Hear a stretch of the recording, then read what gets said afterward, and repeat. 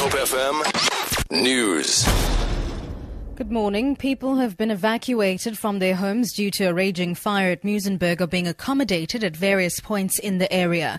5 houses have already burnt down. Firefighters are continuing to fight the flames on several fronts. Fire spokesperson Theo Lane. The total number of residential properties that have been damaged or destroyed by fire is 5.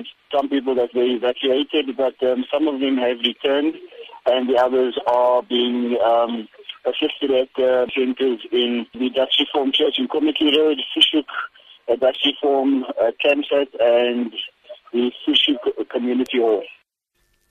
Meanwhile, authorities have closed the nearby Boys Drive and Okapseweg. Tandiswa Mau reports. Resident Glenda Dupri, who lives just below Boys Drive, says she had packed some necessities and her animals, preparing for what seemed like an imminent evacuation. Dupri says they had phoned their employers this morning as they could not travel to work. Roads are congested. Most residents came out with drinks and sandwiches for the exhausted firefighters, some of whom say they've been on the scene for at least 24 hours. COSATU General Secretary Zwelinzima Vavi says he will not attend the Labour Federation's Central Executive Committee meeting today. He joins the ranks of 7 COSATU affiliates that have vowed to continue to boycott CEC meetings until NUMSA's expulsion from the Federation is unconditionally reversed. NUMSA was expelled last year after it refused to support the ANC in the May elections. Amos Pacho reports.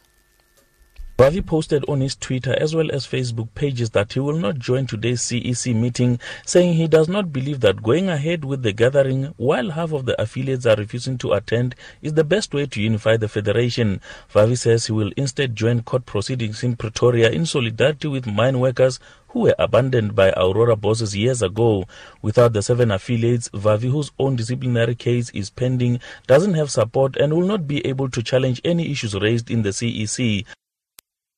Eskom says there's a moderate chance that rolling blackouts may be implemented this week. Spokesperson Kulu Pasiwe says the system is currently constrained but stable. He says if any of the 4 of the power utilities generators break down, Eskom may have to implement load shedding. And finally, the SADC Election Observer Mission for Lesotho says Saturday's elections were free, fair and credible. Head of Mission and International Relations Minister Muizenberg Mashabane says SADC implores stakeholders to accept the outcome or challenge it within the provisions of the country's laws. Mashabane says an advanced team found that the environment was conducive for holding elections, but the politicized security had to be monitored. She says the Observer Mission recommends constitutional reforms to enable stability. For Good Hope FM News, I'm Sibs Matiela.